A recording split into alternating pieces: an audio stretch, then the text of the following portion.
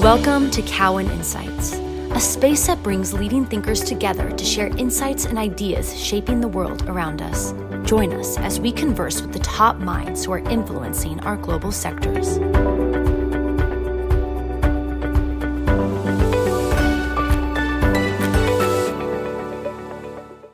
Understanding the magic of Macy's and the magic of being your whole authentic self. It's Oliver Chen. I'm a research analyst covering retail, new platforms, and luxury goods at Cowen. And today, in honor of the beginning of Pride Month, we'll be talking to Larry Wieseneck, the co-president of Cowen and the executive sponsor of Cowen's Outperformers, Cowen's LGBTQ+ resource group, and Jeff Gennette. I view Jeff as one of the most important and inspirational leaders in retail. He's the CEO of Macy's. Gentlemen, we're excited to have you both here. From my perspective, I see the imperative of innovation, performance, and being the best you can be. Better workplaces allow employees to bring their whole authentic selves to work every day, regardless of race, gender, sexual orientation, age, or other factors. Diversity, inclusion, and equality matter for all industries across the workforce, from the board to the C-suite to frontline retail workers. Jeff, as an out CEO, you brought a unique diversity lens to Macy's business strategy. Why does diversity and inclusion matter? How does it fit into your growth strategy? What are you doing with vendors? Well, hi, Oliver. It's great to be with you. And Larry, great to meet you. So just kind of the setup on this. So DE&I, it's certainly embedded in our business strategy. And that's part of our social purpose platform. We certainly have found that operating as an inclusive culture, that environment inspires and provides, equitable access to all players. And we've created our DE&I program over the years with our colleagues and really with our customers and community input as well. And we really look at our role way beyond just buying and selling goods. So to answer your question, I would say the first part, I talk about it like community outreach and societal change.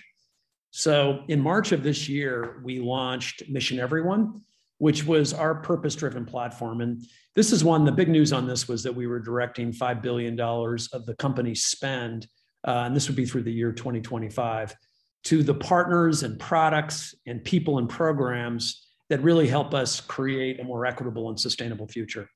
And at the same time, Macy's is investing about $100 million in that same time frame to nonprofit organizations that support the emotional well-being and education of underrepresented youth, as well as environmental stewardship. Now, when you look at the second part of the question, kind of when you look at the backdrop of the retail landscape, we've been on the business diversity bus for a long while about how we bring sustainable change for the next generation of Asian and Black and Native American, women, veteran, LGBT owned businesses. And how do we get more of those businesses in both the retail and the non-retail side of our business? And we just see a huge opportunity to drive growth with underrepresented suppliers and set a higher industry standard and be a catalyst for change. Oliver, you've known us for a number of years, and the workshop at Macy's is one of the underpinnings of that goal. It's one of the longer running retail development programs for underrepresented suppliers. We're about to kick off, I think, our 12th year of it, and we've graduated about 200 companies. And just helping them in anything that they need help with. How to hone their customer strategy, how they get funding. Sometimes we give them funding, what they do to improve their balance sheet. We really help focus them to be better suppliers to Macy's and Bloomingdale's and Bluemercury and then any other company. The other thing I'd talk about would be what we're doing with trying to showcase up and coming, diverse designers to design multiple collections. And we're doing that through our Icons of Style program. And that we gave them scale by really having them design as a drop into our private brands. So you can imagine when you have an icon of style, diverse, vendor, designer who is scaling the INC brand across 500 stores as well as our website, that's given them huge access to new customers. And we're in our second year of that. And also the last I would just end with, when I look at Macy's, we were one of the first brands to sign up for the 15% pledge, which isn't just something that we got a press release for, but it really has changed the way that we have acted And we now have 5 times the amount of Black-owned brands that we did before we took the pledge. So those are some of the things that we're working on. Congrats on all that progress across so many buckets. Jeff, what about your own workforce as you think about leadership internally and the future of talent? How is diversity and inclusion playing a role there? Yeah, this is a big one. We clearly believe that until everybody or every colleague, we have 100,000 colleagues at Macy's, reflect the demographics of the communities that we serve, that we're not going to be maximizing our potential. So when you think about our workforce, when you think about the frontline colleague, we really match the communities. But as you get closer up to senior leaders is when it starts to winnow down. And we really needed to do something about that. So as part of our Mission Everyone pledge, we're really focused on getting the director level. Think about director, senior director, VP and above, getting that entire population to 30% diverse talent by the year 2025. And putting that marker out there. We've been on this journey now for a number of years. We're now in the 27.5% range. We'll definitely hit the 30%. In order to do that, you just can't throw it out as a goal. You actually have to put actions against it. One of the actions that we created was a program called Mosaic. And Mosaic it's a year program where we take high potential, talent that happen to be diverse and provide for them a program that brings them equity.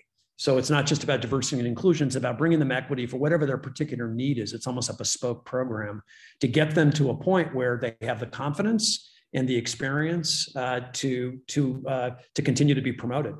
And so this is a big opportunity for us to accelerate that talent. One of the things that we do with that is we assign them an executive sponsor as well as an external coach. And we just kicked off our 3rd class this week. Actually, I met with them in person. We have 42 members in this year's class. And what it gives these Mosaic these participants, they can apply their leadership skills and their unique perspective in how they drive strategy and business results. We give them the permission and the confidence to really fuel their creativity and innovation. And it really helps them build their internal networks. And I really believe that this is the pipeline of future leaders that are going to reflect the full diversity of the customers and just help us, stem that mid-career attrition of ethnically diverse talent. Jeff, I'd love to ask you a question, if you don't mind. As an ally myself, I'd love to get your view from your leadership position as to what you hope to gain from the many allies within Macy's as it relates to all of your endeavors on the various social fronts. Yeah, good question, Larry. So, what we want to create at Macy's is really an environment where all colleagues can do their best work, and they can continue to learn and grow every day. I learned from Dr. John Gates, and who was one of my mentors, who really taught me that when you think about diverse leadership, think about it like a stadium. And diversity is having them in the stadium, maybe in the stands. Full inclusion and equity is when they're on the playing field participating. So how best to do that? How best to ensure that you've got diverse talent that is really driving substantive change for your strategy.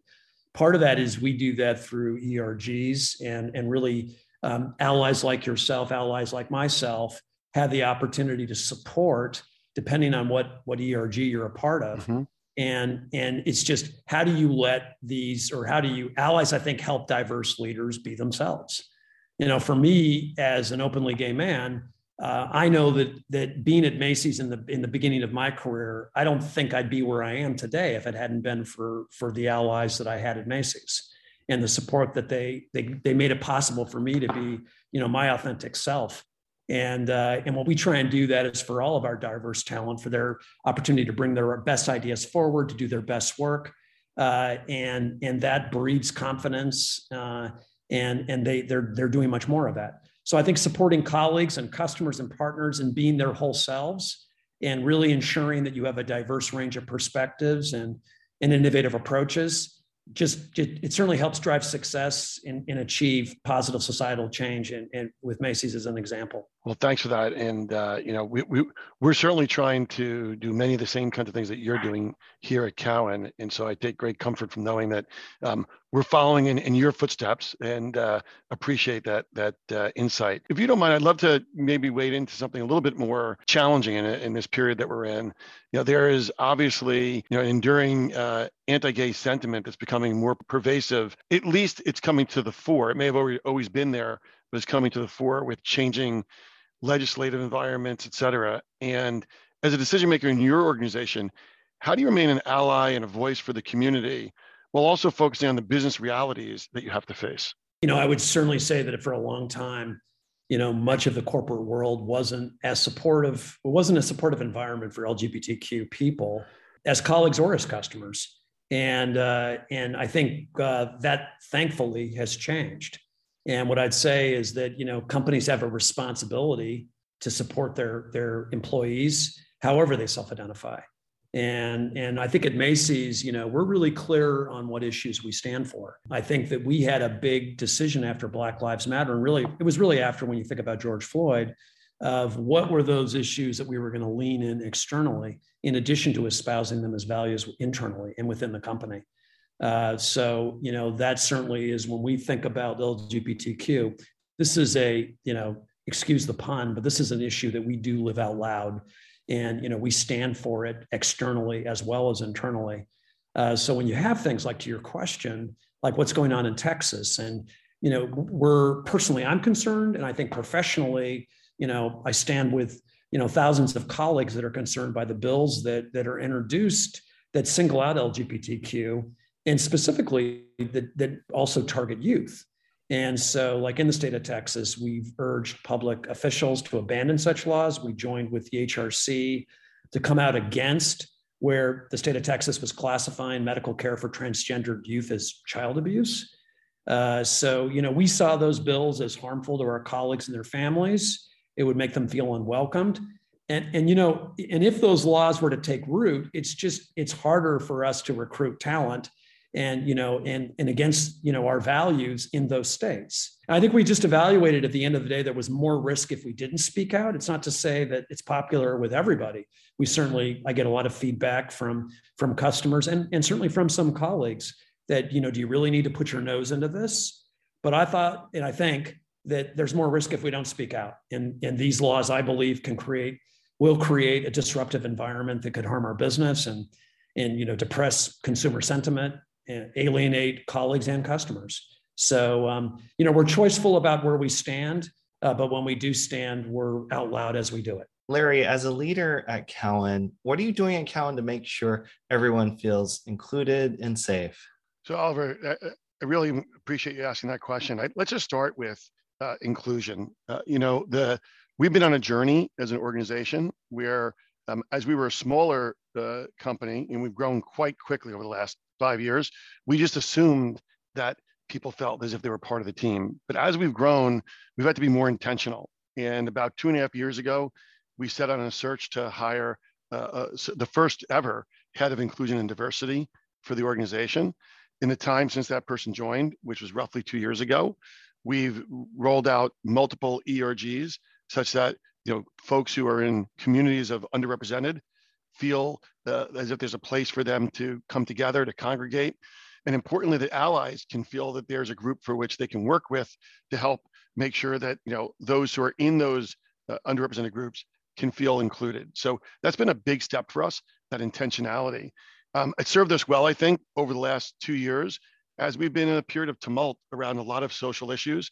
And when we start thinking about social justice and how many of our folks are feeling, having these ERGs in place and having then a number of elements have hung off of that as it relates to communication, vehicles, et cetera, has been an important part of kind of inclusion and the safety that comes from that. Because I think that there's a lot of emotional safety that comes from knowing that you're not alone. In addition, when talking about the world we live in today, we can't ignore physical safety. And so from that standpoint, there's been a lot of effort to make sure that they come back to the office, we have a flexible environment, that people know that first and foremost, we have their well-being in mind, but we also want to make sure that their work being is safe. And so that means flexible work environments, people coming in for, certain elements of the week. And that's different by business based on need. So I would say, we think about safety as everything from physical to emotional to giving people the tools to be successful. All right, Larry, that sounded really good. And let me just, I'll frame the question as to kind of how we really want people to feel included and safe at Macy's Inc. I think the first comment I'd make is that we want to make it very clear to all of our colleagues about what we stand for. And that starts with our social purpose. We call that Mission Everyone, and the opportunity to create a brighter future with bold representation to empower more voice, choice, and ownership. And that's really for all of our colleagues, customers, and communities. So that's out there, and our teams know that. As a kind of some topics on that spin from that, one of the things that we found through all the societal changes, and particularly, during Black Lives Matter, George Floyd, the shooting of Michael Brown, going back 6 years, the Pulse nightclub shooting in Orlando, that engendered so much intense feeling in our colleague population. And frankly, we as executives were not responsive. It was kind of crickets. It was like business as usual. And we weren't validating what was going on for so many of our colleagues and how they were feeling about it personally as either allies or as members of those communities. So we created a format that we called Can We Talk, which is we engage in that every quarter. And we bring together, topics that are super important to our colleagues. And they're generally pretty thorny. They generally, there's not one clear narrative. There's different perspectives on it. And we either speak to it from bringing in, our experts, or we bring in external experts. We just had one that was last week, 2 weeks ago, that was with Heather McGhee, who is the writer of The Sum of Us. And it was really about, racism in America. And is it a zero-sum game, or is there a different way to view it? And that just spun a great deal of conversation, with our colleagues. We do it on issues like being Islam in America. We did it on, there's being Asian in America, and just trying to look at different perspectives from many different angles and allowing our colleagues to participate and see themselves in that. That would be one angle of just how we're trying to make Mission Everyone come alive for our colleagues. The other way is how we want people who don't feel necessarily like they have the equity to compete at the highest levels, and how we make that a psychologically safe place for them to swing for the fences and make mistakes, but also get big wins, and making sure that they're not talking themselves out of big opportunities that can move our business and delight our customers and shareholder by extension. That really starts with someone like me. And so I have this thing called Noble Failures, in which I go out in front of the population. And, whatever the group is, I just did it in Orlando for our all VP and above meeting that we had last week, and talked about, my latest noble failure. And what it does is it shows just that, hey, I'm willing to, admit when I've made a big mistake and what I learned from it, and, counter that with where I've had successes. And that at every level of our company of basically, sharing this whole idea about noble failures, so that, all of our colleagues can see their leaders admit when they've made mistakes, when they've been out ahead of their skis, yet what they've learned from it, and how that has not, changed their perspective that I'm still going to swing for the fences because my customer's counting on it. So, so those would be the ways that I would describe Oliver, your question. Thank you for that, gentlemen. Very helpful. So zooming out on the state of the business, agility and flexibility are so important to both organizations. Jeff, how are you driving younger customer engagement? And then Larry, how are you approaching the business given broader market volatility as it relates to Cowen? Okay, new customers. Well, we certainly have talked about that on many earnings calls. What I'd say is that we've been on this journey of transformation with our Polaris strategy since 2020. And, it's a rich blend of kind of the art and science of retail strategy. And certainly a key pillar of that is what we're doing with data analytics and technology and what I call our performance-driven operating model. But to give you some specifics on that, which is helping us attract a younger customer. One is really getting that, embedding much more data science into every aspect of our operations. It's helping us develop assortments and market them more efficiently to appeal to a younger customer. It's really helping us go from kind of broad-based promotion to more personalized messaging in all of the media platforms that this customer traffics. It's helping us when I think about developing more online interfaces that's across digital, mobile, and social platforms that engage the younger consumer. It's helping us really push us on new categories. So one of the things that we announced, on the third quarter earnings call was what we're doing with Toys R Us. And that for us is, we have a big opportunity in toys, but more importantly, it gives us a millennial parent on-ramp into the Macy's brand. And it gives us the opportunity to build a second and third purchase in another category, based on them coming in for toys. We saw a dearth of toy experience in America, and we want Macy's to be that.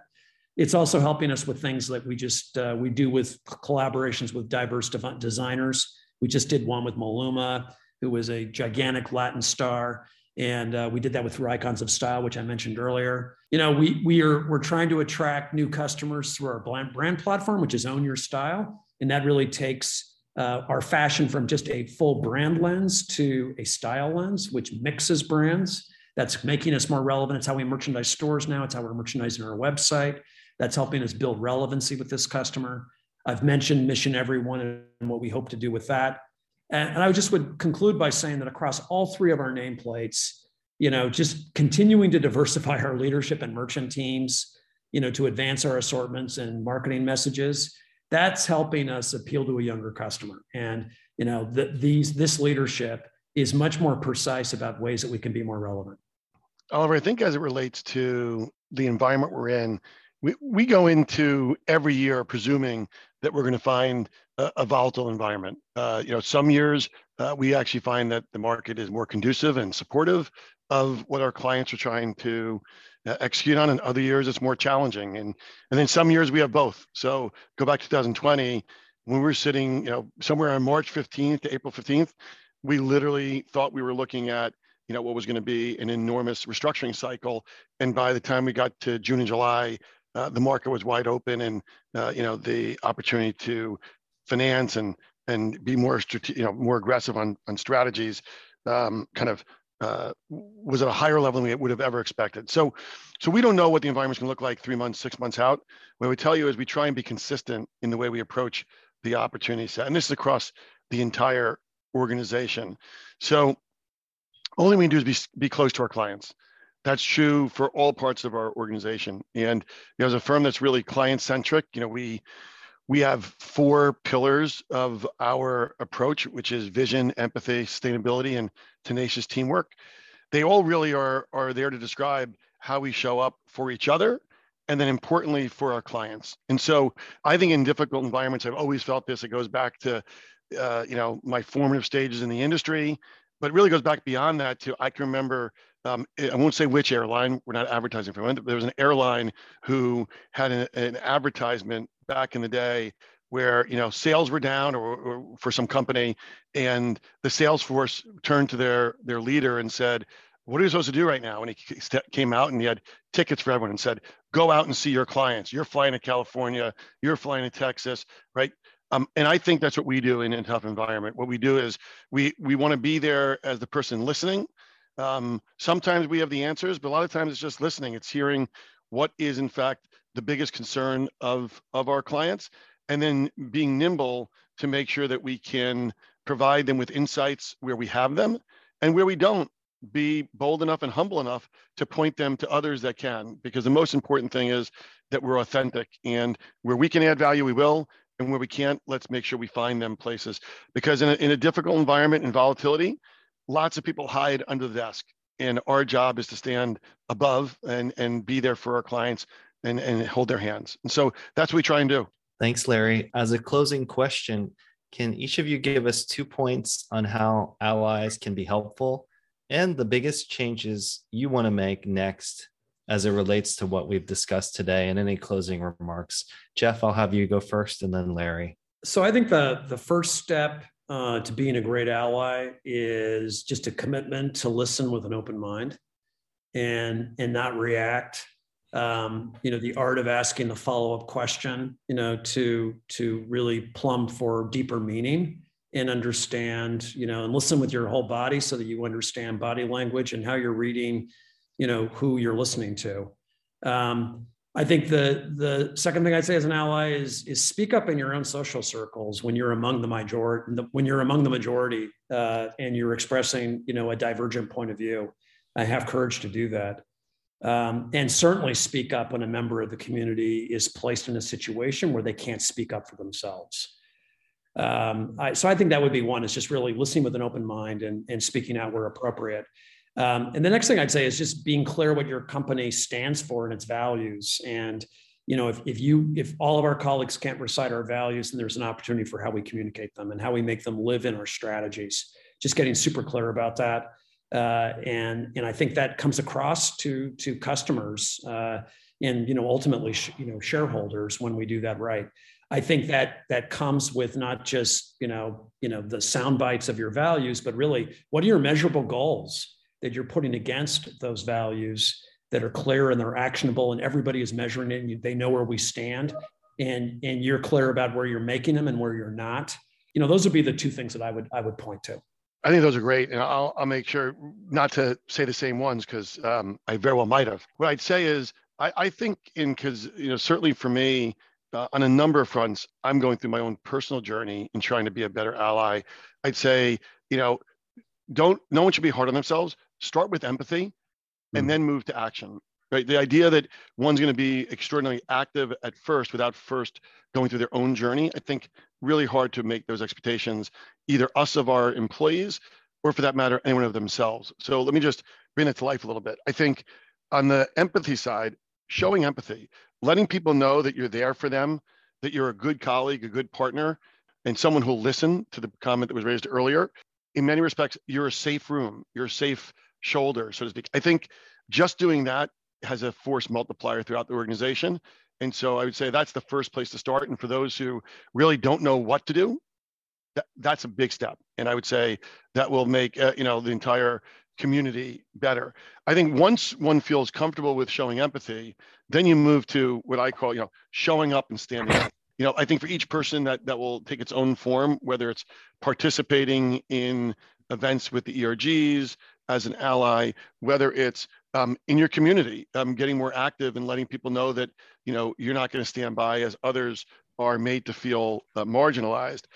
There's some things that I've done that I feel, again, each person has a different platform, but, I'm really excited about being the executive sponsor of our LGBTQ plus ERG. It's a way for me to demonstrate in my way that I'm taking action, and then others can do what they wish from that. The other thing that we've done, which is a little bit different, and for us as a investment bank, I think is unique angle, is we've recently set up a strategic partnership with Gaingels, which is a LGBTQ originated, at least it started that way, venture capital fund that's making a real impact in the double bottom line by investing in great opportunities in the venture space as an investor first. But by bringing their network from the community, they're also delivering a change in the executive suites of the companies that they invest in. And so that's another opportunity for us to take a stand-up approach, which is we're doing something that is helping to move forward the agenda as opposed to just watching. But again, I start with empathy and then move to action. Jeff and Larry, thanks for bringing your whole selves to this personal conversation. There are a few things I took away from it. One, the important leadership roles allies can take and the many opportunities for everyone to embrace allies and foster that. Two, empowering voices and flexibility in what Macy's and Cowen are doing to foster authenticity in this context. And three, roles both companies are having across the many stakeholders, suppliers, vendors, employees as well. It was great having this conversation with you both. Thank you. Thanks for joining us. Stay tuned for the next episode of Cowen Insights.